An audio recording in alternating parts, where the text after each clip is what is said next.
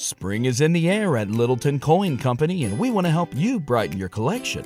Visit us at littletoncoin.com all month long to enjoy 15% off your purchase. With a wide selection of coins, paper money, supplies, and more, Littleton Coin Company has something for every collector's taste. Use promo code SPRING at littletoncoin.com for 15% off your purchase all month long. Restrictions apply.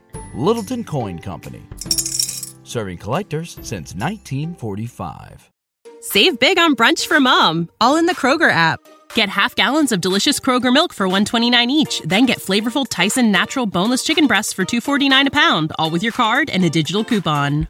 Shop these deals at your local Kroger today, or tap the screen now to download the Kroger app to save big today. Kroger, fresh for everyone. Prices and product availability subject to change. Restrictions apply. See site for details.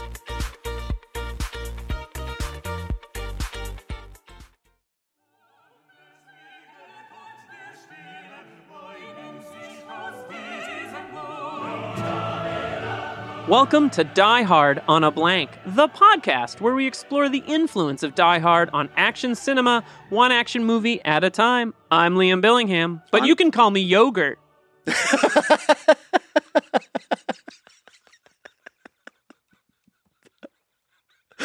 And I'm Philip Gawthorne. Please, Yogurt. That's what I refer to. That was amazing. Oh my goodness. I don't know where to go from here. And we'll see you next week.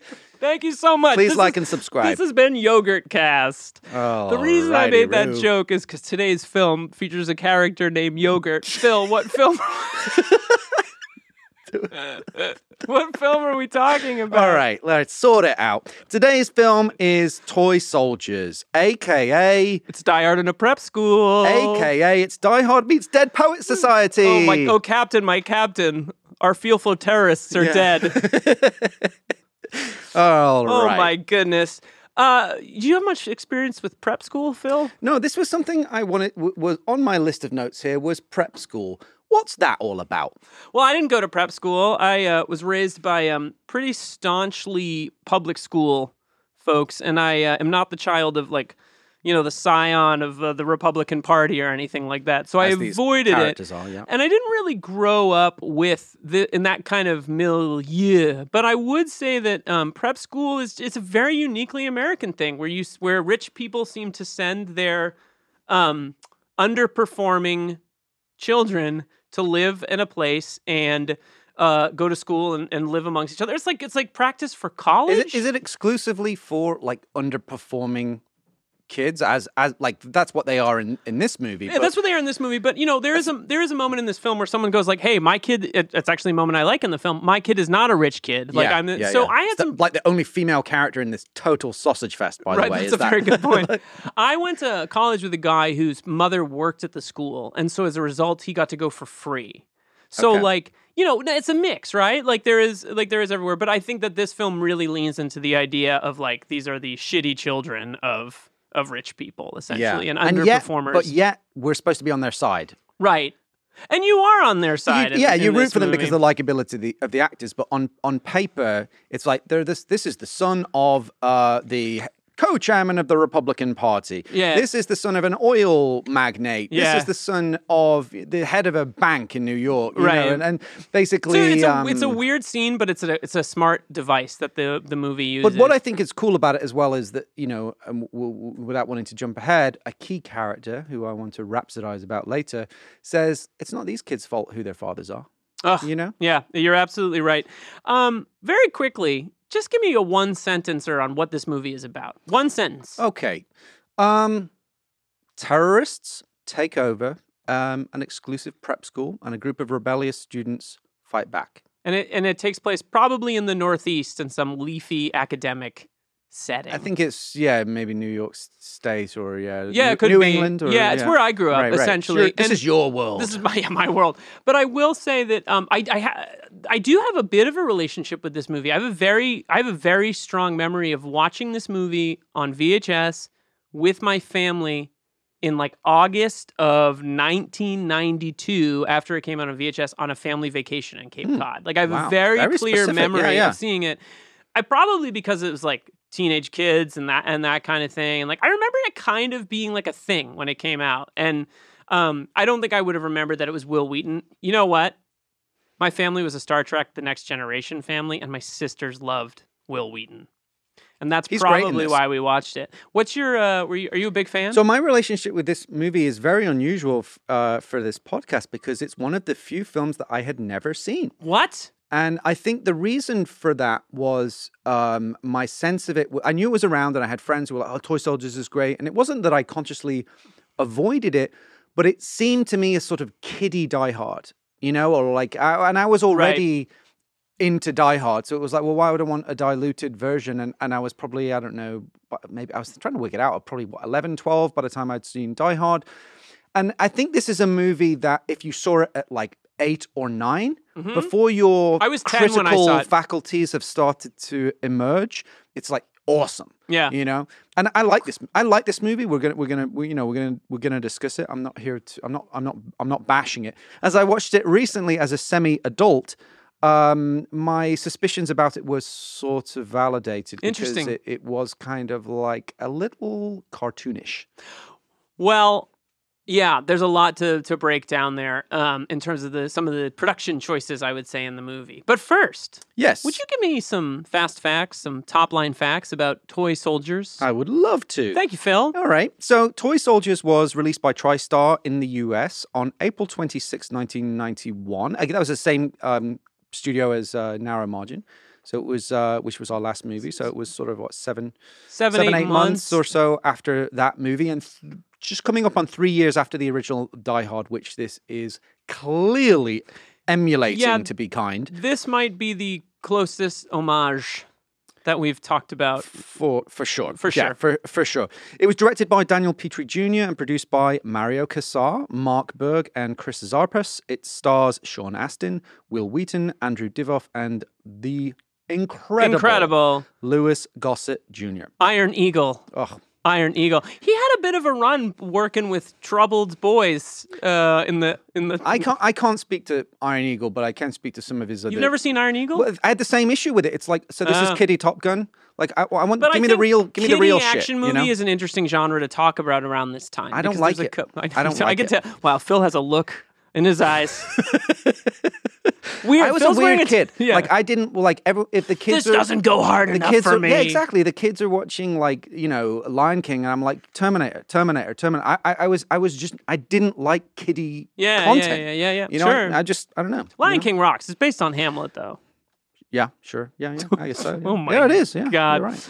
The screenplay was written by. Doesn't have any helicopters in it though, so why Actually, would I if you give a watch fuck? closely when he's holding Simba up, there's a guy firing a machine gun. In the background. No helicopters, no Philly. I'm going to remake movies for you with just helicopter shootouts in them. The screenplay was written by the director, Daniel Petrie Jr., and David Koepp. Yeah, One of interesting the to see great his Hollywood name. screenwriters. Yeah, one of his earlier A million credits. movies, right? He wrote a million Jurassic good movies. Park. Jurassic Park. I think he wrote Carlito's Way in the same. He did, right? year. Carlito's- Imagine that. Like, Mission Impossible?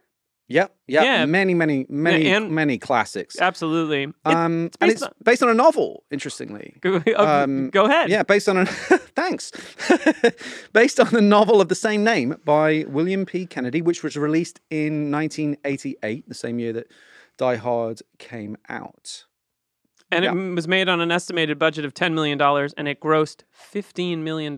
So But it did okay, but was considerably more successful in the home video market, right, which is where I saw it when I rented it. Yeah.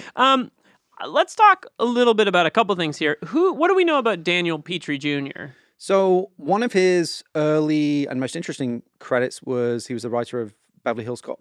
Oh, wow. I didn't know that. That's a good movie. And speaking of some Die Hard DNA, he was also the writer of Turner and Hooch, starring Die Hard alumni Reginald Vell Johnson. Oh, that's right. Wow. So this is his directing debut? I think it was his debut. So he'd had a pretty successful screenwriting career. His father, Daniel Petrie Sr., was also a director of some note. Directed Fort Apache, The Bronx, the Paul Newman. Yeah. But the Paul Newman. It's a little bit of urban- Hollywood royalty going on yeah, here. so, it, in a weird way that sort of is echoed in the movie with, the sort of, the idea of lineage and important fathers. And maybe that was something that resonated with him. So Speaking of lineage, Sean Austin's performance in this movie. Sean Austin obviously goes on to be like a pretty big movie star, but I think his later work is eclipsed by playing Samwise Gamgee in The Lord of the Rings. But there was it's just so funny to think of him as like the sort of anti-authoritarian tough guy he is in this movie. And also Will Wheaton, big child star.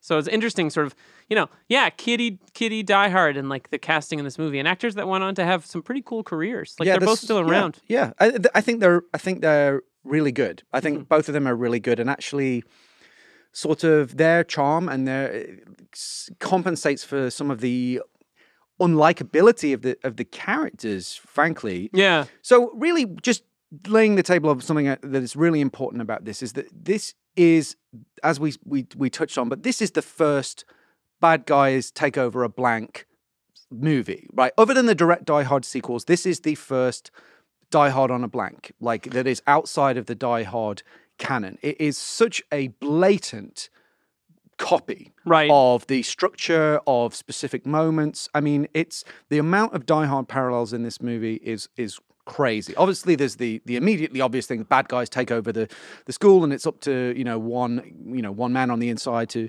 So this fight might back. be the origin of the term "die hard on a blank." That expression, which essentially means terrorists take over X, and it's up to one man or woman, or in this case, group of people, to defeat the terrorists. And so there's a lot of Die Hard DNA in this section of the movie. You want to tell us about what some of that is? There certainly is. Toy Soldiers also features a trustworthy ally on the outside who helps the hero navigate this tactically complex situation and provides assistance and guidance and moral support throughout. It's much like the original movie. There's scenes where Sean Astin's character is crawling through like air ducts. There's a bit at tunnels. There's a bit at the end where he's firing he's like holding up an MP5 machine gun and get it out, just like he's waving the hostages through. I mean, that's a good one. The echoes are all over the place.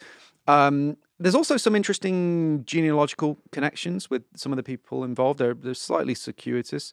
Mario Kassar pops up again, who we mentioned produced, before. Narrow Margin. He was on that. Legendary action producer, produced First Blood and the other Rambo films. Die Hard was, of course, heavily influenced by First Blood and was pitched as Rambo in a building. Kassar also produced several other Die Hard on a Blank style movies, Narrow Margin, which we've talked about, and Cliffhanger. But the main point of relevance here is the central concept, which is very clearly a Die Hard scenario. Absolutely. It's got big Die Hard kind of vibes. Big Die Hard energy. Yeah, and there's a lot. I mean, it's a really interesting movie. It comes on that era, as we pointed out, of like kiddie action hero rife. So like, I think the best sort of version of that is, or the most talked about, is Red Dawn from 1984, where kids fight off a Russian invasion. And is it in There's sort of wish fulfillment fantasies, but it's interesting you mentioned Red Dawn because there is a slight right-wing... Red Dawn is it's John Milius, right? Yeah. It's a straight up right-wing fantasy. Right. And I'm not a huge fan of Red Dawn, even though I love the people in it. And I think Milius is an incredible writer. Yeah. But the politics of it are kind of icky, right? Yeah, for sure. This film has, in a less egregious way, some of the same feelings that just left me feeling a little like... I don't know that I like the messaging and... Ooh, I'm curious to get into that. Yeah. Very quickly, I would like to call out my favorite of the kiddie action movies, which is If Looks Could Kill, the Richard Grieco film from 1989, where he's mistaken for a spy named Michael Corbin and ends up in castles in Russia fighting off Linda Hunt and a bunch of other sort of... it's like a great Bond spoof. And I mean, probably if I watched it now, I would have mixed feelings about it, but... There was a moment where it was like, let's make action movies with kids, which is really it's kind of weird. an interesting, now that you're mentioning it, there is a sort of a weird subgenre. That movie was called Teen Agent in the UK. It had a completely different title, which I think is actually much better. Oh, you like Teen Agent more than If Looks Could Kill? If Looks Could Kill, ... Like, how are you even fitting that on the fucking poster? But it's like a James Bond title. I love it. I think it's great. Yeah, I'll get out of here with this. I'm not into Teen it. Agent. But there was another movie like that called it was the Anthony Edwards one from the mid '80s. That was Gotcha, right? Gotcha. Yeah. Maybe and a movie before that called Tag the Assassination Game that were like these kiddie. Wow, I thought I was and... digging deep with If Looks Could Kill, and you just put me. Now I'm over here like, oh, cool. I love my If Looks Could Kill reference. I Phil. had to go a little deeper. Yeah, this is a strange movie. But an interesting movie, and a movie that at times really works for me, and at other times just doesn't land it for me. Should we look at it in terms of an action movie? Let's talk about our anatomy of an action movie. The anatomy of an action is sort of your design is a very smart way of breaking down action movies into 5 major categories. Die Hard being the model because it sort of has full marks, A+, 100%. It's the teacher's pet of action movies, according to the master Phil. So what are the 5 characteristics that make up an action movie? All right, so there's the premise / the plot. In this case, it's Colombian terrorists taking over a prep school. In other cases, bomb on the bus, whatever it is. The premise is that a strong premise. Within that and within the premise and the plot is the ticking clock. Then we have the hero. We also have the villain. And we have the action itself, the set pieces, the stunts, the imagery, and finally the humor, which I think is also an important part of the action movie Absolutely. puzzle. And occasionally I'm going to throw in the lady or the character, sort of like the character. If you want to throw in a tenet, you feel free. Oh, we live in a Twilight world. However, this movie has no ladies in it. This movie has no damsels or sort of woman who goes, "We aren't rich, so we should." It is, as you pointed out, it could be retitled Sausage Party. It's just the Seth Rogen. Yeah, there's no ladies. This is a boy movie. One. This is the definition of what someone might be like, oh, that's a boy movie, because this is literally a movie about essentially prepubescent boys who are also ripped. Right, Sean Austin is ripped in this movie. It's like the guy who's 18 years old, but is 12. It's easy to He's like the when Nelson you're 15, Muntz you're not carrying the weight of 30 years of drinking beer. Yeah, that's right. But they do drink. You have the 2 years of drinking vodka mouthwash. Oh yeah. So let's talk about the plot of this movie. All right. What is this movie about? So, the Sean Austin and Will Wheaton. Will Wheaton and a bunch of lovable ruffians. Keith Coogan, or George Perez, T.E. Russell, Sean Phelan as Yogurt. That's some of the boys in this movie. Let that sink in. Yes. There is a character in this movie called Yogurt, or Yogurt, as we like to say in the UK. By the by, I did some research about that. And apparently that was like that was the actor's name because he spilled yogurt in the truck and the name stuck. It's like the worst. Like, I love that his name's Yogurt though. It's great, and it's never explained.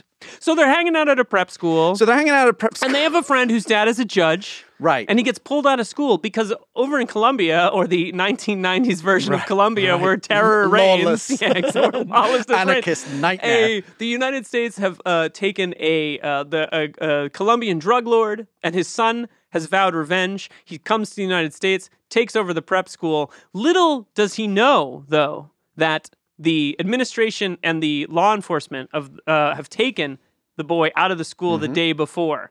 By the way, the administration of this film is Louis Gossett Jr. in the role of Edward Parker, the dean of the school, and my pal, Denholm Elliott. Oh, gosh. As headmaster Dr. Rupert Gold. Denholm Elliott plays Marcus in the Indiana Jones movies. Yes, yep, well known for that. So they take the boy out of school along with the law enforcement, and the very next day, the terrorist, Louis Cali, played by Andrew Divoff, yep, and his henchmen, most of whom are, quite frankly, unremarkable, show up and take over the school. And they realize that although they don't have the son of the judge who's going to put Cali's father in jail, that they have a bunch of rich kids who've all been sent to prep school, and they decide to hold them hostage until Cali's father is released from jail. Yeah. So it's a moment of, the plan has failed, but it's sort of an opportunistic pivot, basically. It's one of the smarter things the movie does, in my opinion. I mean, at the beginning, this sets up, if we're talking about rating this is a good premise, good right? Premise. Okay, it's a straight up Die Hard ripoff, fine. Like, we've all done it, no problem. We've all ripped off Die Hard. Who among us? Yeah, who among us? We're not above it. Like, it's fine. Like, if you're going to steal from the best, right? So these terrorists, they take over a podcast. Okay. Now, you mentioned that this film gives you little icky vibes. You want to tell me, is now a good time to talk about your icky vibes? It's more towards the end. Okay. But yeah, no, you know what? Let's talk about it, because one of the things, the movie does something different from the novel. So I read in the novel, the prep school is in Rome. And Really? yeah, they're American students.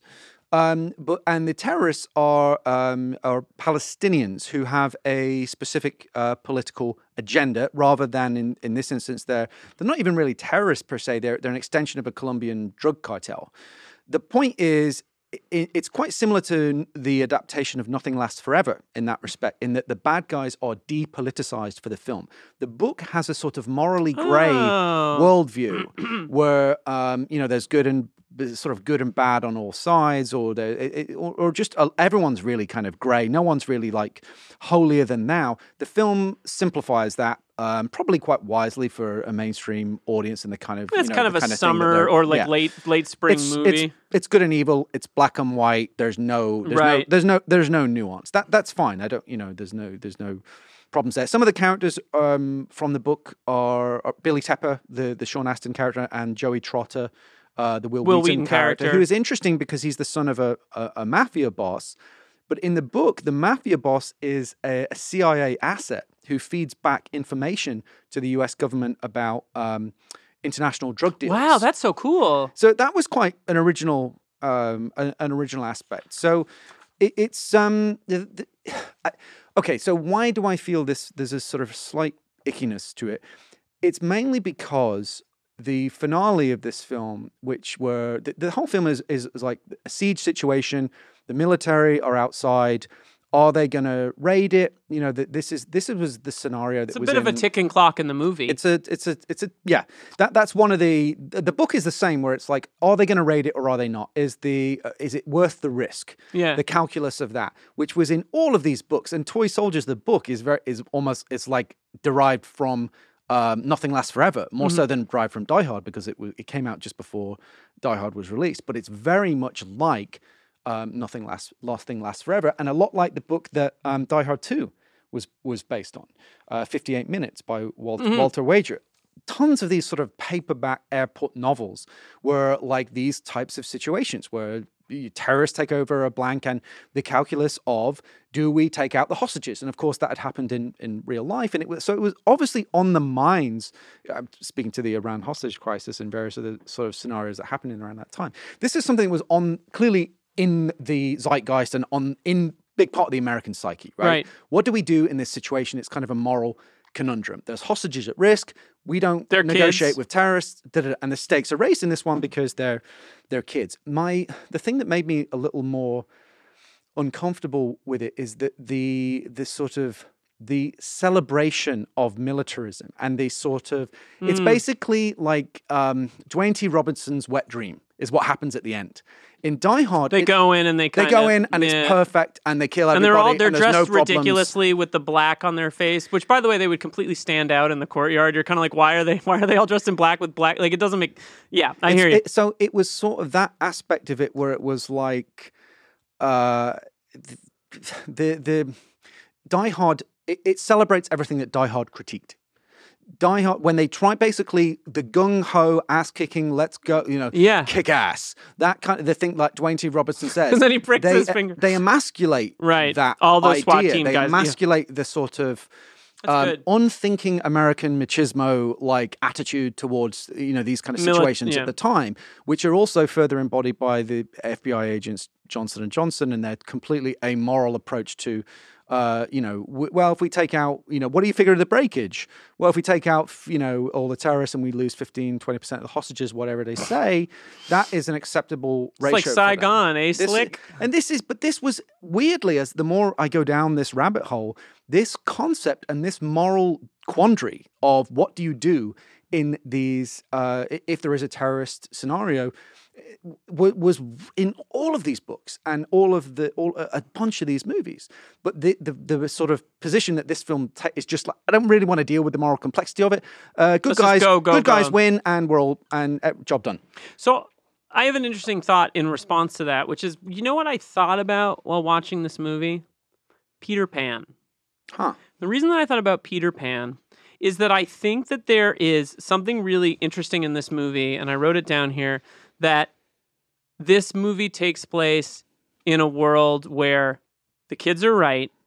Mm. The adults are always wrong, except for Louis Gossett Jr., Yep. and these parents have locked their kids away. So there's something anti-authoritarian in the approach. There's a middle section of this movie, which we can get into in the action section, where Sean Astin has snuck off the property to very wisely give as much information he's gathered, similar to McClane. Yep.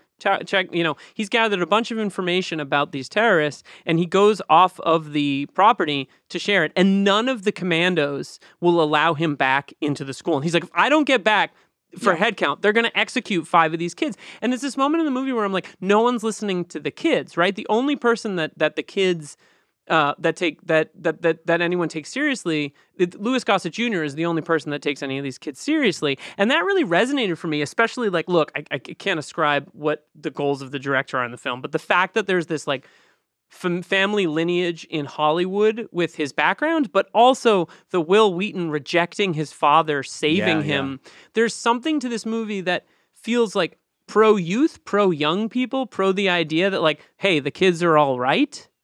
And even at the end, the SWAT team barely takes out a single terrorist. The 3 guys in a callback, I think, to Die Hard, get blown up by the drop grenade that the terrorists on the roof get. So like, there's a certain amount of like similarity in that Sean Astin has a connection to Louis Gossett Jr. Louis Gossett Jr. is the only person that believes Sean Astin, and everyone else is a shitty functionary. So while I agree that at the end there might be a little bit of like rah-rah, commandos save it, the commandos don't actually do anything. Which, by the way, I secretly love. Yeah, of course. I mean, it's entertaining, right? Yeah. It's entertaining to watch. It's really quite but, thrilling. like, they don't even take out...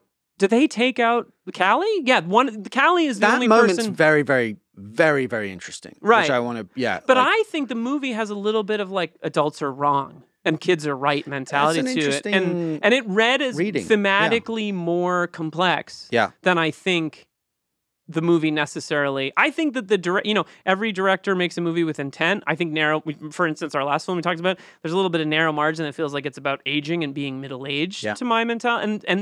And this film has a little bit of like, can we trust adults? They put us in these schools and they want nothing to do with us, but then they come running to save us. It's an interesting question. What's interesting in the book, though, is that the Billy Tepper character has unflinching faith in that the military, and he calls them the Screaming Eagles, like the sort of Delta Force commandos that will come parachuting in. He has complete faith that they will come in and save the day. So there's no sense of the film doesn't really do that. Sean in quite Astin's the same suspicious way. of all adults. He's very suspicious different. Suspicious of everyone. I want to just pick up on one of the points you raised there, which is the head count, which I think is a really clever ticking clock in the movie, because basically the film is weirdly relaxed for long periods, right? The kids are weirdly relaxed. They're playing ball. Exactly. Like, why are you so chill out? I would be like literally me, and I'd be sobbing the entire time. It's wild. These kids, there's points when they're like, can't believe this place got taken over by terrorists. And the terrorists are just walking around with like machine guns. Like with Kalashnikovs, just like they're chilling. the kids are throwing frisbees It's around in the weird. quad. And Denholm Elliott's like, let me tell you about Roosevelt. Yeah. It's sort of that part of it I found fascinating, but really kind of weird and unconvincing. But what they do that's quite clever is the terrorists say, like, there's an hourly head count. And I think there's 90 students, 92. Right? Or something like that, right? 92. And if there's one missing, they will execute 5. So that's a great device for a dramatic standpoint. And that, as you're saying, like, there's a point when Sean Astin's character is almost going to miss that, and it's a very exciting, suspenseful sequence. So I think that ticking clock, there's sort of 2. There's that, and then there's the bigger question of, are the authorities going to raid it? And to that and what point, will the consequences be if they do? Part of the problem is that if the authorities raided it, like, part of the problem with the authorities raiding it is that, like, they need all the information from the guys on the inside. Like, they're not actually capable of really being that helpful. They can't, I mean, and maybe that's part of what makes the movie work. They can't gather intelligence, they can't do all these things, but, like, you're actually waiting for them to come in because, from my point of view, you don't think it's going to go well. And, like, a larger point I'd like to raise is that I think that the movie has sort of an emotional relationship to kind of like kids and their parents and stuff like that. I'd be curious to see this movie in the hands of like a Paul Verhoeven in terms of like how he would handle the ending of the movie and the militarism. I think it'd be very different. Very different. And I it's just interesting to think about, like,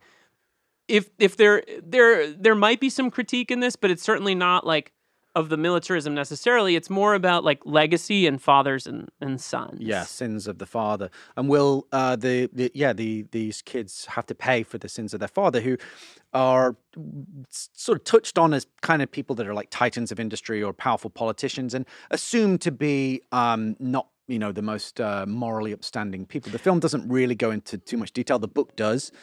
But there's another sins of the father thing to think about, which is the Cali, Enrique Cali, the father of Louis Cali. Enrique Cali is the drug dealer that's been taken by the U.S. authorities, and his son has to act in violence to get him back, right? Yeah. So there's like, this is definitely a movie that's preoccupied by fathers and sons. And the Will Wheaton, his father is a mafia Joey don. Trotta, his father, played by Jerry Orbach in an has an uncredited role. uncredited cameo. He's in 2 scenes, right? Yeah. Albert Trotta, I guess the biggest mob boss in the United States or something like that. So I that's feel like a scene is interesting. cut with Jerry Orbach. I feel like there's something missing that they removed from the movie because maybe it wasn't working or for time or there's a whole bunch of factors for that. Let's talk about the hero. Yeah. So the hero here is Billy Tepper, played by Sean Astin. Rebellious, troublemaking student at Regis High School. He's squandering his potential. He shares a number of McClane-like characteristics. Resourceful. He improvises. He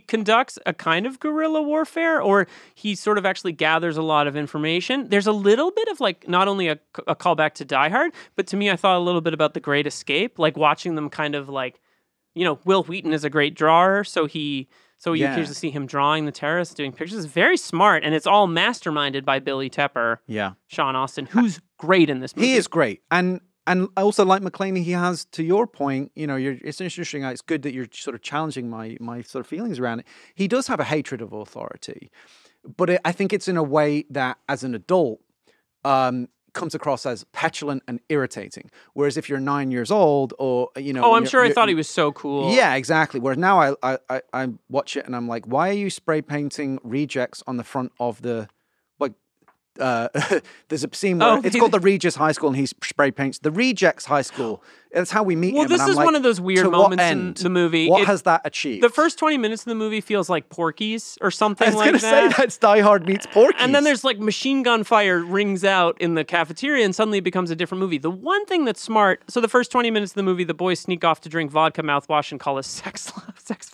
operator Super in the basement, like a sealed off basement from the rest of the school. What's smart about that is that it establishes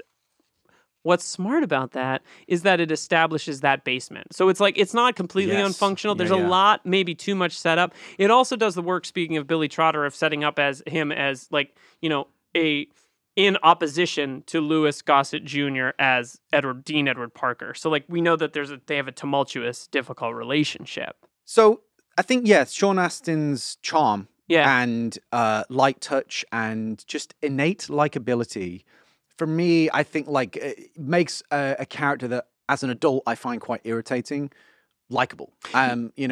You know what's interesting about him? You never meet his parents. And I think that's really important to understanding his rebelliousness. The absence of, apart from the Jerry Orbach character, we never see these parents. So that is that feeling of they're absent and they're on their own and they're sort of they lock their untethered. kids away, right? And they have no one telling them besides Louis Gossett Jr. Which is like one of the best parts of the movie is you believe Louis Gossett Jr. is like caring and loving these kids. Yeah.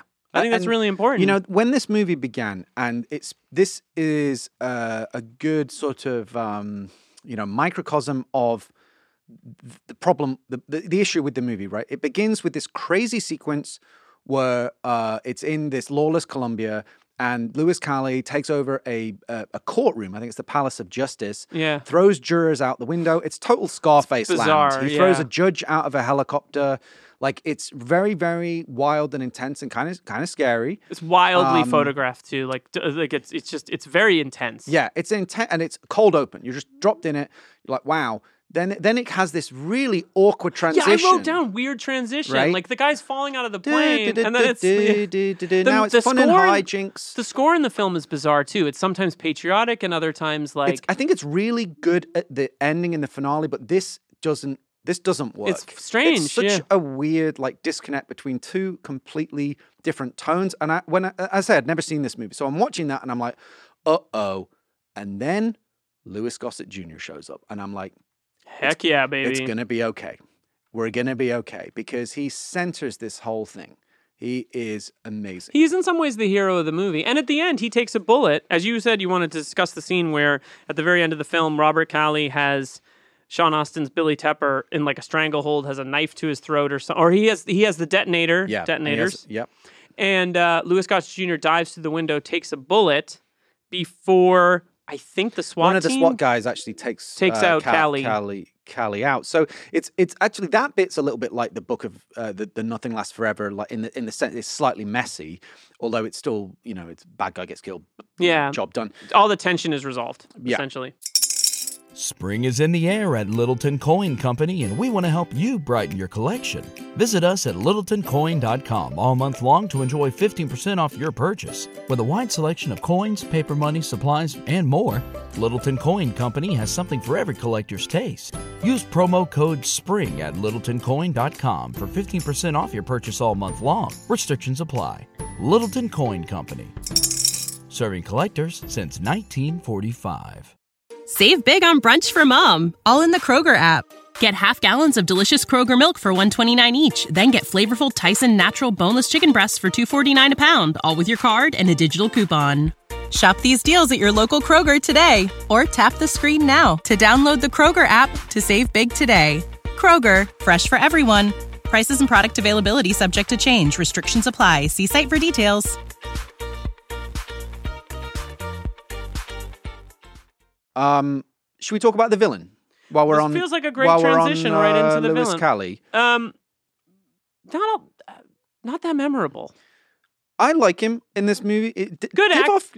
Yeah, I think he's an interesting guy. He's a Venezuelan of Russian descent. He speaks 9 languages. This is the actor I'm talking about, Andrew Divoff. You might have recognized him from. He had a small part in another movie we've done, Hunt for Red October.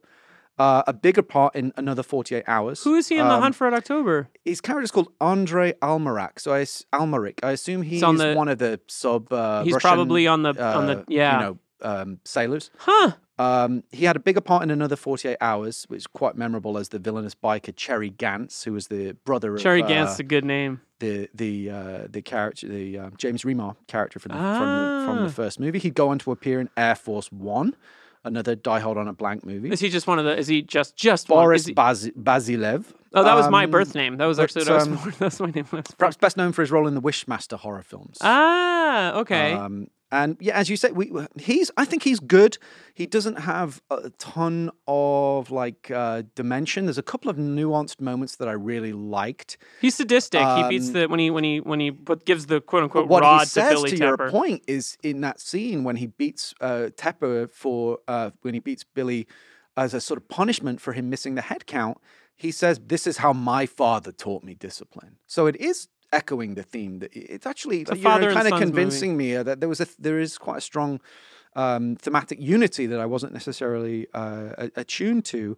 The one thing there's a shame about this, so I think he's good, but we can't play Who's Your Favorite Terrorist because the other terrorists have no personality whatsoever, with one notable exception. Video game guards. Yeah. They're guys that don't seem to sleep or eat. Well, they eat, but non-playable characters. Yeah, there's a guy who's on the roof who 48 hours, 3 days, who knows how long it's been. He's still up there. He's like, hey, what's up? And it's like, how bad do you smell? You've been up here for 5 days. Have you eaten anything besides spit sandwiches? Yeah. Like, what's going on there? Yeah, it's true. Because it's really hard to discern how long has this siege gone on for, because it feels like it's 6 months. Yeah.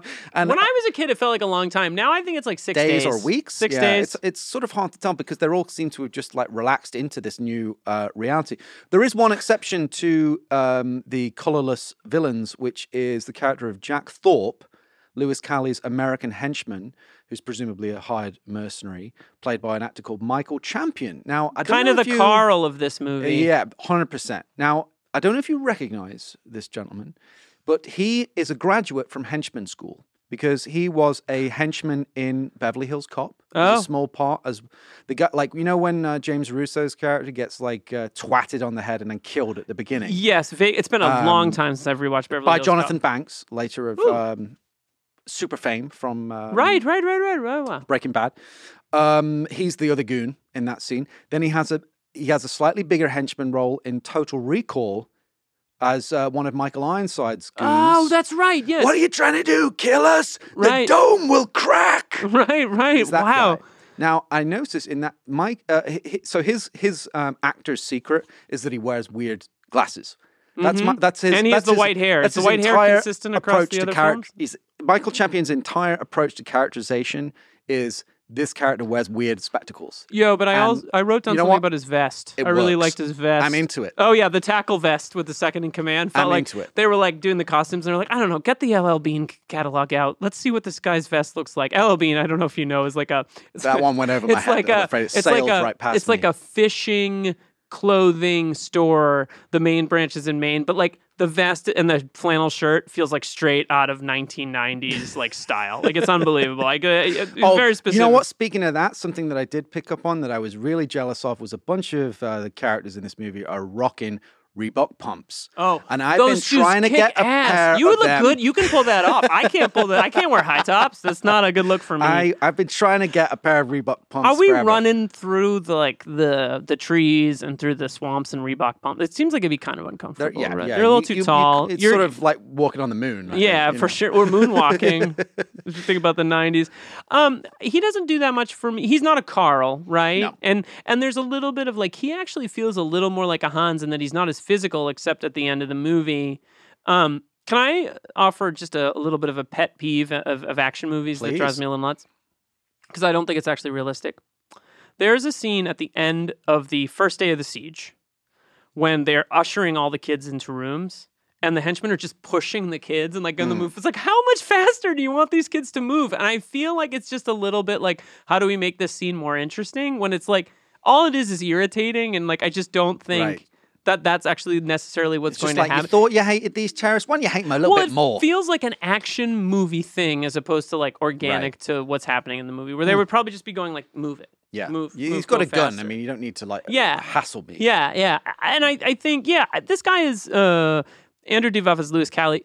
He's a good actor, and I think his best moments are when he seems openly resentful of his father. I wish the movie had explored that a little bit more. The one thing I was going to say that I really like about his performance is the stuff at the end when he realizes the net is closing in and they are siege. You know this, And he gets desperate. He gets desperate, and Yeah. you feel it. And I don't recall seeing that too much in action movie villains. They tend to be sort of hard boiled to the young, last right? gasp.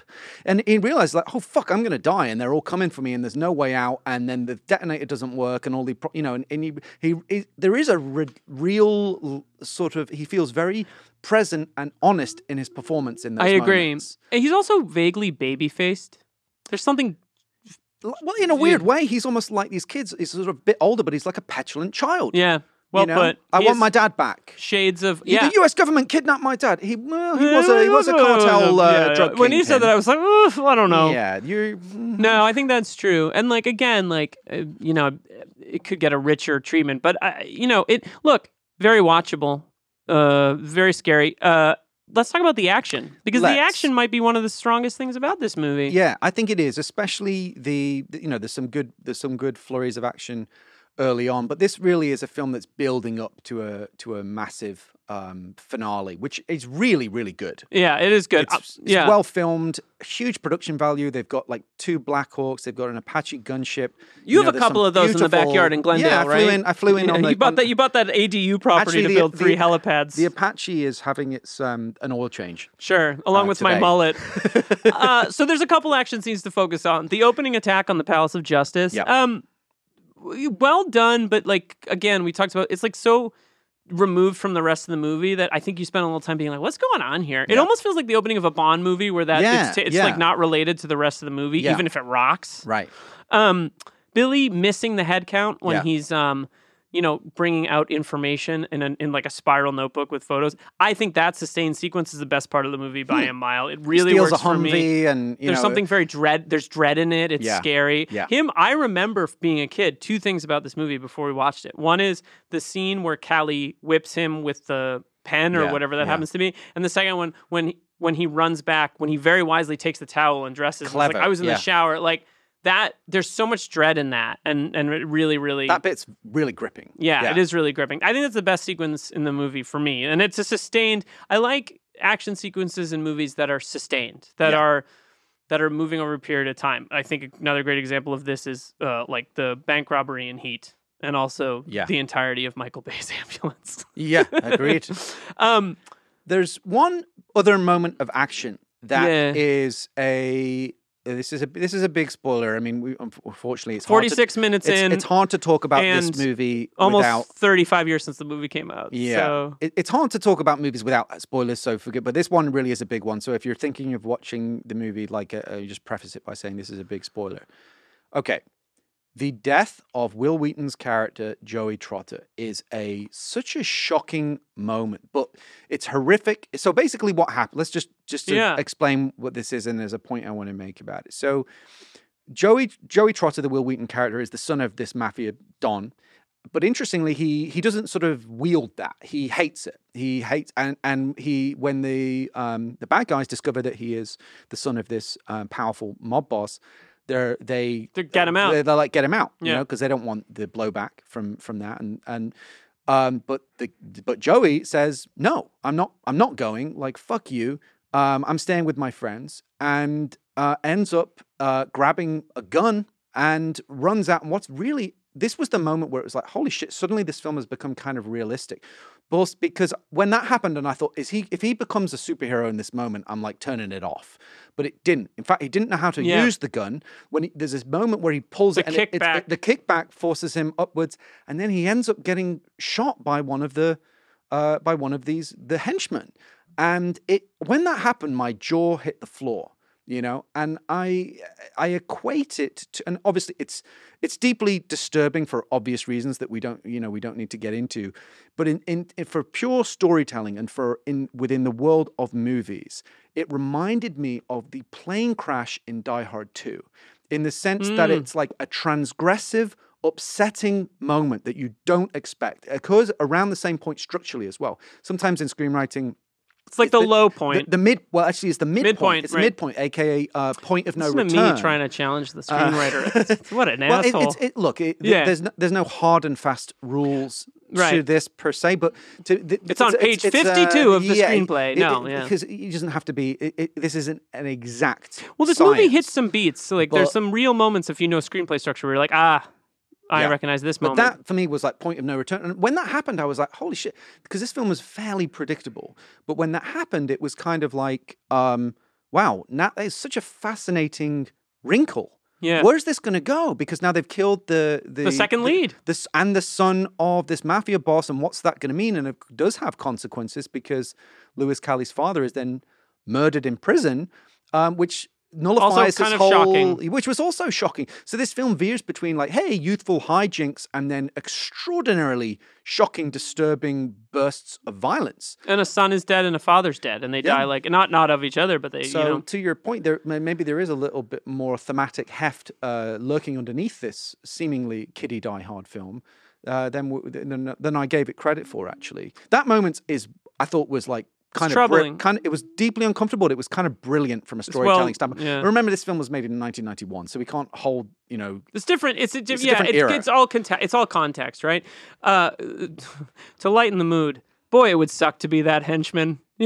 He's shown up there. He's kind of just doing his job. I was kind of worried for him. Yeah, you think? I thought he was going to be killed by Cali. Actually, and there's a what I would consider an almost glaring error in that moment, which is Cali does not pick up that machine gun that Will Wheaton has, and it just sits next to him, and all the boys rush up, and there's just a machine gun there, and one of the terrorists eventually comes over and takes it. Right. But you're kind of like, why would they leave that there? Yeah. That seems wild. It kind of pulled me out of the moment, honestly. Interestingly, in the book, the henchmen are basically kids themselves, late really teenagers. So they're almost like they're scared. Gives it like a Lord of the Flies action kids movie vibe themselves, right? So they're really afraid because they also know, like, hey, if all these kids rushed us, like that's actually really cool. The book sounds interesting. It's better than I thought it would be. Yeah, there's some interesting stuff in it. Yes, to lighten the mood, humor. So, one of the things that this movie has going on it, the sort of humor scenes are the scenes where the boys are alone in the bedroom. After they've all been sort of like grouped together, Yogurt being among them, and they're kind of our boy Yogurt, Yogurt cast. They are. I hope someone goes like, "Hey, these guys did a podcast about toy soldiers, and they talked about you a lot." Yeah. Give us a shout out. Give us a shout out on Sean on Phelan. Twitter. Sean Phelan. Hey, Sean. Hey, Sean. Thank you. But like, even after the terrorists there's this little bit of like, why are you being such a bonehead kind of like vibes to it, and like it's never that funny for me because I'm like, there's literally an armed guard outside. There's like a machine gun wielding lunatic outside the room. So like, the humor works in the beginning during the phone sex sequence and stuff like that, but it doesn't work in the rest of the movie for me because it feels again a little incongruous with almost, the rest of the movie. I can't genuinely think of a moment where I was like, like I never really laughed. It does not have, for example, the water gun of narrow margin. There was one exception to that for me, which was when Denham Elliott drinks the mouthwash. Oh, that was good. Which is basically creme de menthe and is alcohol, because he's sort of at his wit's end, and there's a whole joke about this mouthwash that's like basically vodka, smuggled alcohol that they're hiding in mouthwash bottles, and then at the end Denham Elliott, who is great. He's great. Does anyone here speak ancient Greek? Is that an Indiana India Jones? reference? Well, remember there's a scene where he's like, Marcus knows 100 people in cities all over the world. With any luck, he's cut the grail already. And then it smash cuts if you're casting an English academic like in that era, like he's the go-to. Well, and also there were just a lot of good actors. No, Denham Elliott is great. He's a great actor. He has a real I love seeing him in this movie. Yeah, it was like really a bit of class, you know, for sure. But the villains are largely humorless and charmless, unlike Hans Gruber and some of the other, more entertaining. Louis Gossett Jr. has some dry lines, but I can't think of sort of like any off the top of my head. No. Well, shall we talk about Louis Gossett Jr. now, or should we? I'd love to talk about Louis Gossett Jr. Big Dad vibes. If I may, ladies and gentlemen, like let me roll out the carpet. If you're driving, pull over. If you're jogging, stop, sit down. If you're folding laundry, but continue to walk, because when you the problem is that the blood flow is going to stop and you're going to be sore tomorrow. So if you're jogging, please just walk. Yeah, walk gently and give me your undivided attention as I rhapsodize. Welcome to Louis Gossett Jr. Cast, the podcast hosted by Phil Gawthorne within the Die Hard on a Blank podcast.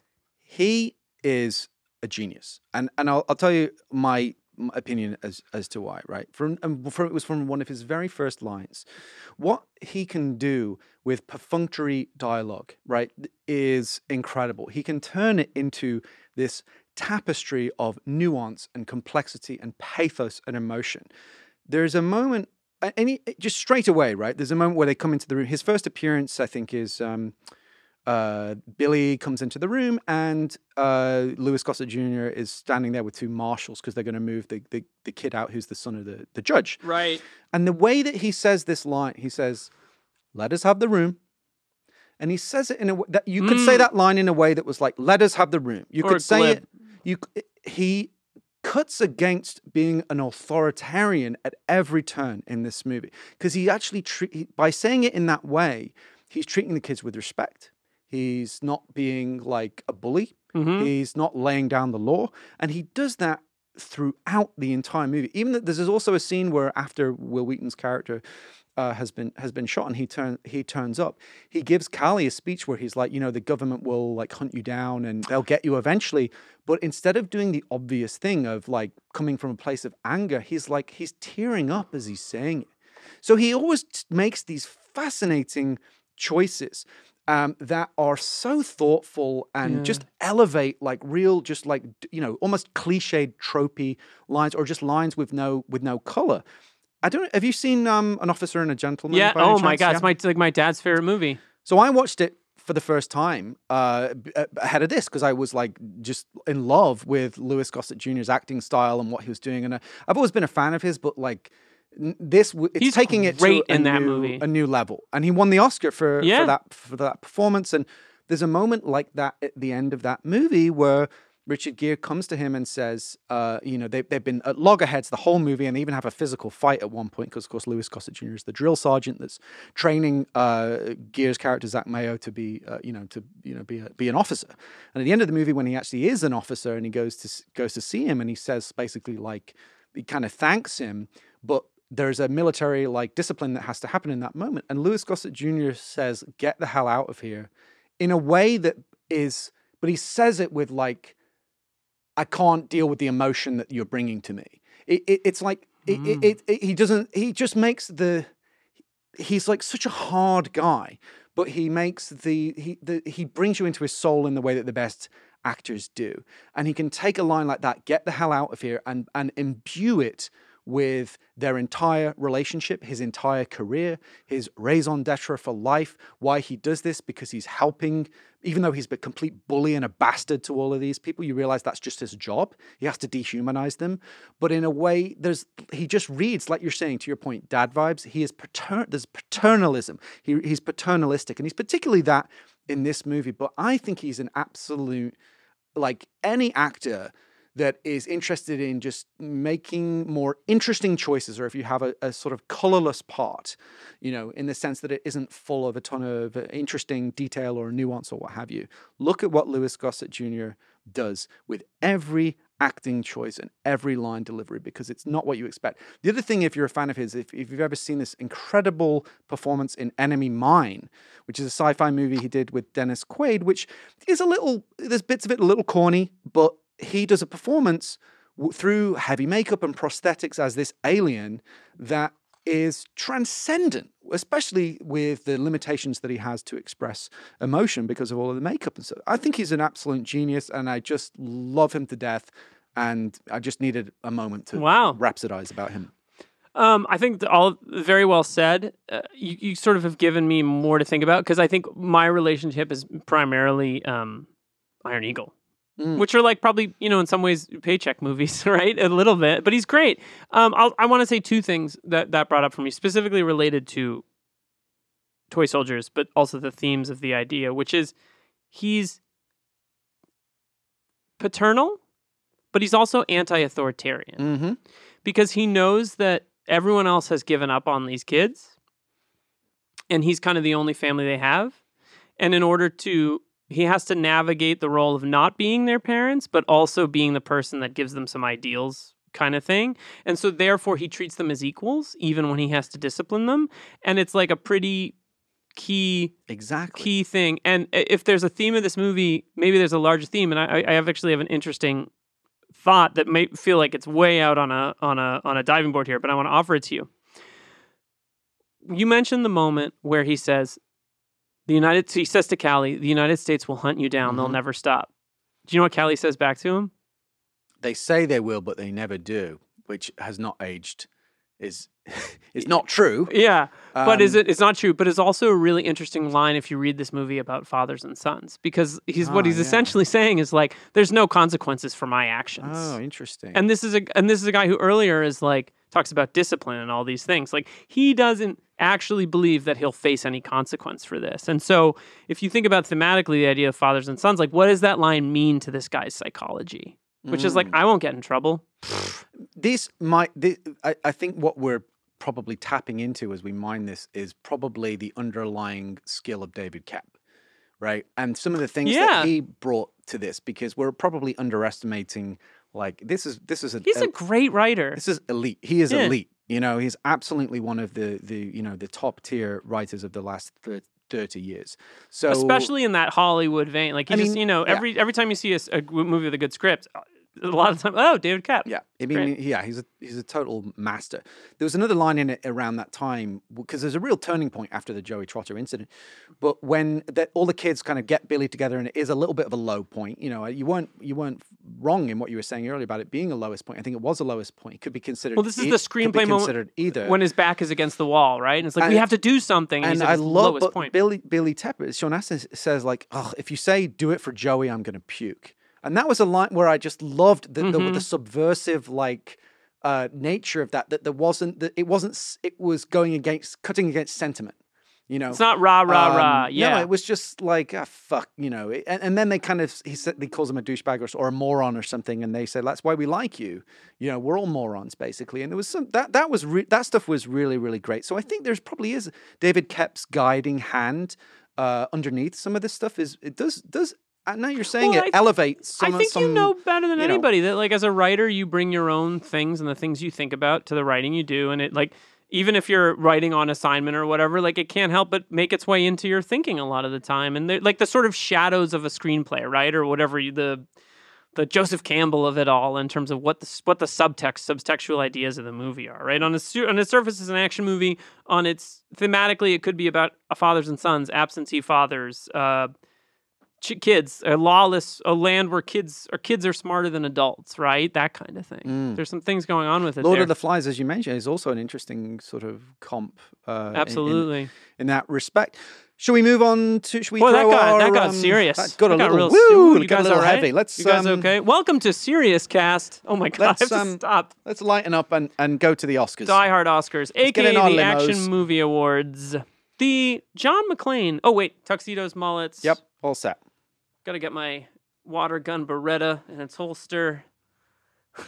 Get the old cummerbund. All right. The John McClane Yippee-Ki-Yay Award for Best Quip.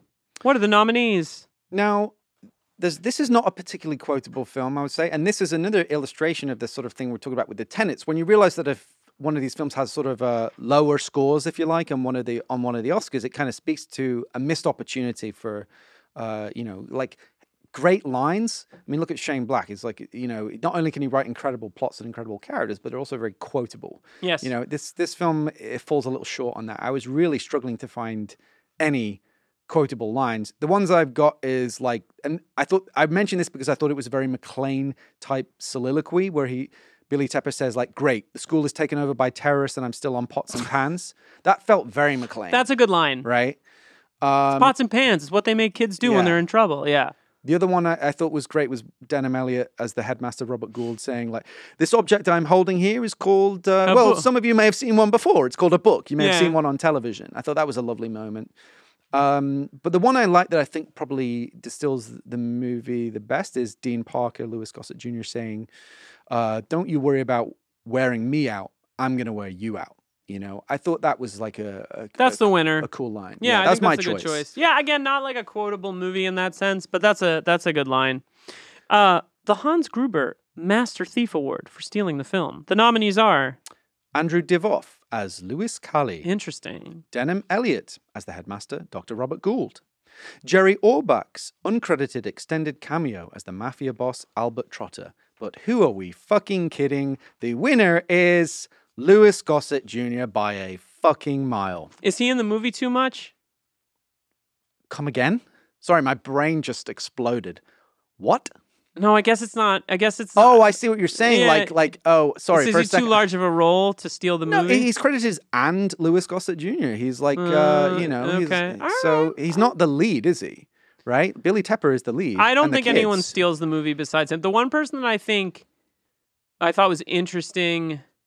Yeah, it's Louis. I can't even remember who my other pick would be. So let's go with Louis Gossett Jr. You can have it. No, of course he's incredible. I agree. No, he really does. He really does anchor. Well, he makes it credible. Adds a credibility. And moving. He brings he brings an emotional depth to it. What about the guy who comes and goes, "Why don't you just go in and shoot them?" Like, what about that guy? Remember at the family PTA? meeting? Yeah, the very bizarre, I love how Orbach's just wide-angle, low shot. Chilling at the back of that PTA meeting, like just a mafia boss that's like chilling you believe at the these back, fucking people? All right.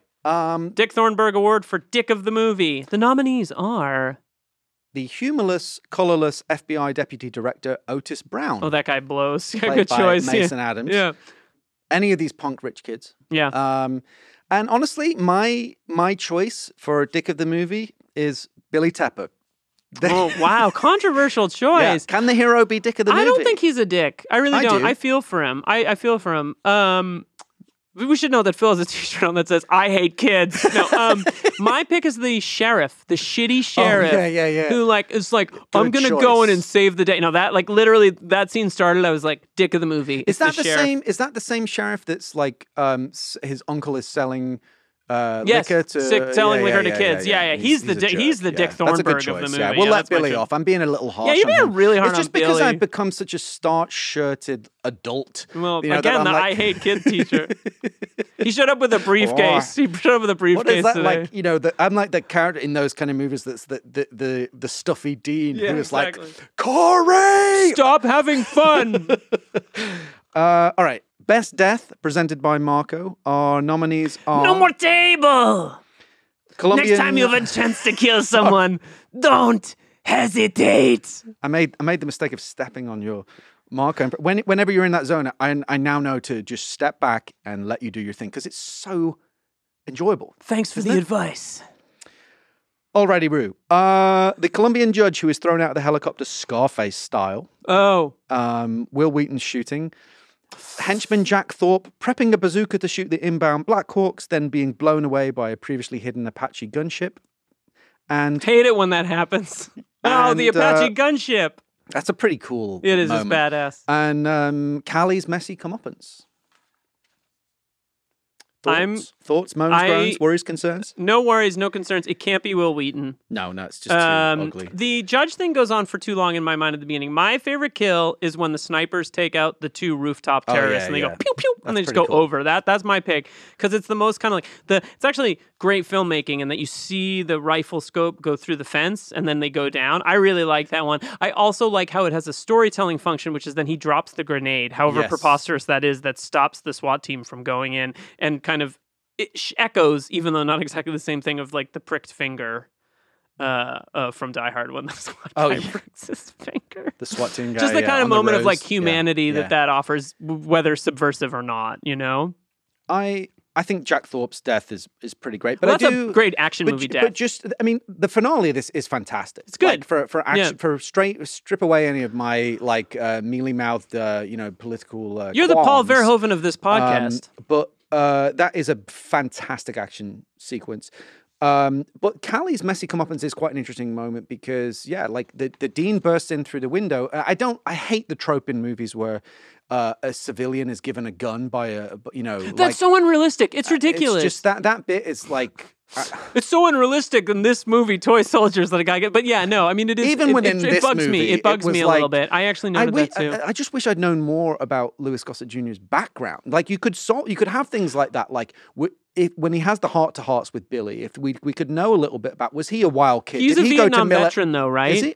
Did they ever I think say they that? say something like that because that was what made me go like, oh, he's going to get a gun at some point in this movie. But Maybe he wasn't. No, Gene Hackman was a Vietnam veteran. He was a Marine in narrow margin. Yeah, they do mention margin that. call, narrow margin. But there might be something with Louis Gossett Jr. where he's like it would make sense, right? That he would be a veteran. You totally buy it, but I don't know that they ever touch on it. And it was if they don't, it's a sorely missed opportunity. Yeah, Callie, but it's interesting because when he bursts through the window, you're all expecting him to kill the bad guy, but he doesn't. Mm-hmm. It's actually like he distracts. No, he takes a bullet for the kids. Yeah, he takes a bullet for the kid. Yeah, yeah, which was kind of an interesting choice. Is it trivia time? It is. Oh my boy! Last time, this was always the fear with trivia is that it's going to come up during my the episode. My extensive knowledge is going to ruin your questions. I bet it hasn't happened this time. I bet I'm going to get them all wrong. All right, so it's my time for some vengeance. Yeah. All right. With podcast with a vengeance. Stop it! I gotta stop. All right. And remember, this is for our listeners at home, so it's okay if you don't know them. Okay. Don't worry. It's all right. I win a copy of Toy Soldiers, the book, right? That's secondhand copy that I somehow prized out of the deepest depths of depths Amazon. of eBay. From Jeff Bezos' personal collection. It's out of print. I bet it is. All right. Okay. Question number 1. Co-screenwriter David Koepp would become one of Hollywood's most sought-after scribes with a string of hits to his name. One of those hits was a 2002 thriller directed by David Fincher that could be described as Die Hard in a House. Panic Room. Yay! Movie I rewatched during the pandemic. I'm a big fan of. Yep. There you go. Question number 2. Toy Soldiers producer Mark Berg would go on to produce a 1994 Brendan Fraser comedy, which is essentially Die Hard in a radio station. Can you name that Airheads. movie? Yay! Fun fact about Airheads, it was shot on Fox Plaza, aka Nakatomi Plaza. Huh. If you watch Airheads again, you can totally see it. I love the scene when Brendan Fraser at night looks up at the rooftop and sees flares of light on the roof, and then it cuts to McClane in a gun battle with German terrorists. That's my favorite bit. In the multiverse. All right, and this is a deep cut. Okay. Toy Soldiers cast members Jerry Orbach and Otis Brown, who was the FBI guy that you were talking about, the kind of grey robotic guy, previously played almost identical roles in a popular thriller from 1986 that was subtitled Murder by Illusion.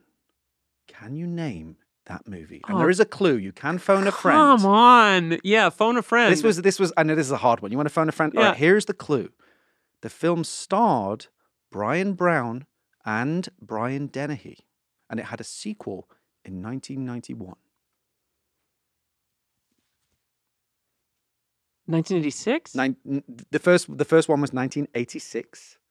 And there was a sequel in 1991. Brian Dennehy was in it. I have no idea. It's FX. Do you know that movie? Oh, come on. Yes, I do know It's it. currently streaming for free on Amazon Prime, or hopefully it still will be at the time of release of this episode. That's embarrassing. It's a fun movie. Yeah, it's really weird, like piece of trivia. Embarrassing that I got it wrong. I like FX. I love FX. It's great. And yeah, Jerry Orbach plays a mafia boss in that called Nicholas DeFranco, and Mason Adams plays a Justice Department official called Edward Mason. And the point I wanted to make about this was that it kind of speaks to the laziness and the shorthand of the casting in this movie that totally like trades off the fumes of previous roles. Like with R. Lee Ermey, right, who plays the like military commander in Toy Soldiers. To me, from Kubrick's Full Metal Jacket. So this is what the movie is saying. It's like, hey guys, you all saw Full Metal Jacket, right? Like, so you know this guy's a badass. That's good. Yeah, right, that's moving good. on. So we don't need to give this guy any kind of character. And he's so neutered in this movie. He's so like subdued. This is my biggest, like, it's just such a missed opportunity because when you think about Die Hard, if a character is in it for 1 second, like the fucking convenience store guy that Al Powell is buying his Twinkies from, that character is alive. He feels like dimensional. Yeah, no, that's really he has good. texture. In this movie, like key characters like the FBI guy or the military commander have absolutely no color to them whatsoever. No, that's true. That's good. You know, and it's just a missed opportunity, and those are the kind of details that separate Die Hard from the pack. That said, I like this movie. I do too. You know, I feel like we've illuminated some things about and it. you've made me like it like another half a star actually with your thematic analysis. So that's 1 star. No, I'm kidding. So it's half a star. No, I'd give it 3. I'd give it 3 stars. I give it 2.5. I think I like it a little less than you, but I do like it. I think look. Enjoyable time. Well, rating the movie. You know, I don't know that, again, this is an important action movie, but it's indicative of an era that does not exist anymore when, like, you could kind of make an R-rated movie with kids in it doing kind of adult things. And, you know, some part of me misses this kind of, like, it's not for adults, but this, like, movie that a 13-year-old could probably watch and it would be, or I was 10, a 10-year-old could kind of watch it and be fine and, like, kind of, I mean, I remember being a kid and finding it a little disturbing and upsetting. Like it's sort of like, you know, it wasn't like watching Die Hard where it was adults, right? People who felt like I'd never be their age. I'm now older than Bruce Willis, right? But like, there was something as a kid upsetting about this movie and challenging and you know, sort of a tangential thing. I just showed my daughter Wizard of Oz and she was scared of it. And I was like, yeah, it's okay to be scared of movies, right? It's weird. Normal. Yeah. It's a weird movie and like, but like movies are scary. That's part of the experience you're supposed to have in a movie. You're supposed to be scared, thrilled, sad, whatever. So like, I sort of I think that these are valiant attempts at doing cool things with kids, and you know, you mentioned earlier you don't like kids content. I much prefer this kids content to a lot of the kids content you get today, which is like sort of a little more mild, depending on what it is. I'm not saying like let's show our 3-year-olds Die Hard 2, Die Harder, but I miss this era of movies, which is somewhat maybe in some ways what this podcast is about. I found it like a really refreshing, especially because this was one of the few films I hadn't seen, so I had no nostalgic attachment. I was seeing it completely clear-eyed, and I have to say, although I had some like slightly weird feelings around some icky of vibes, icky vibes, I thoroughly enjoyed this movie. Yeah, I thought it was really entertaining, really fun. Great performance from Louis Gossett Jr. And Sean Astin. Yeah, and some twists and turns that I didn't expect along the way, and a genuinely exciting final sequence. And there are things going on thematically that are more interesting than maybe even some action movies have. You know, Well, I think that about does it. Wraps it up. Next time on the show, we're doing Ricochet. Yeah. But before you listen to the next episode of the show, have you subscribed to the show? Have you subscribed to the show? Have you subscribed Why to the not? show? Why what is wrong with you? Have you rated and reviewed the show? If you like us, subscribe. If you really like us, rate. I'm not kidding. If you love us, please review us on Apple Podcasts. Help us the show to continue to climb the charts, which it's doing every day. If you want to follow us on social media, I am at Liam G. Billingham on Twitter, and I'm also at Liam G. Billingham on Letterboxd, where I am cataloging every one of the films that we cover on this show. Phil, if we want to find you on the internet, I'm hiding in the dark corners of Twitter under the name Philip Gawthorne. Correct. And if you want to follow the show, we are at DieHardOAB on Twitter and Instagram. You can also send us an email with your thoughts on the episodes, on the show, a voice memo. If it's good, we'll talk about it on the show. That's diehardoab@gmail.com. I should probably check that address. I haven't checked it in a couple days. So maybe we have many adoring emails from people. We want to hear from you. We like you. Come and join the this party. podcast. Yay. Welcome to the party, pals. Yeah. I'm Liam Billingham. I'm Philip Gawthorne. We'll be back next time with some new FBI guys, I guess. Die Hard on a Blank is a podcast hosted and written by Philip Gawthorne. Liam Billingham co-hosts and produces the show. Mike Mayer and Michael Sugar are the executive producers. You can find us on Twitter and Instagram at DieHardOAB. Please rate, review, and subscribe and follow the show wherever you get your podcasts. Special thanks to Suki Chu and the whole team at Sugar 23. See you next time on Die Hard on a Blank. Spring is in the air at Littleton Coin Company, and we want to help you brighten your collection. Visit us at littletoncoin.com all month long to enjoy 15% off your purchase. With a wide selection of coins, paper money, supplies, and more, Littleton Coin Company has something for every collector's taste. Use promo code SPRING at littletoncoin.com for 15% off your purchase all month long. Restrictions apply. Littleton Coin Company. Serving collectors since 1945. Save big on brunch for mom, all in the Kroger app. Get half gallons of delicious Kroger milk for $1.29 each. Then get flavorful Tyson natural boneless chicken breasts for $2.49 a pound, all with your card and a digital coupon. Shop these deals at your local Kroger today, or tap the screen now to download the Kroger app to save big today. Kroger, fresh for everyone. Prices and product availability subject to change. Restrictions apply. See site for details.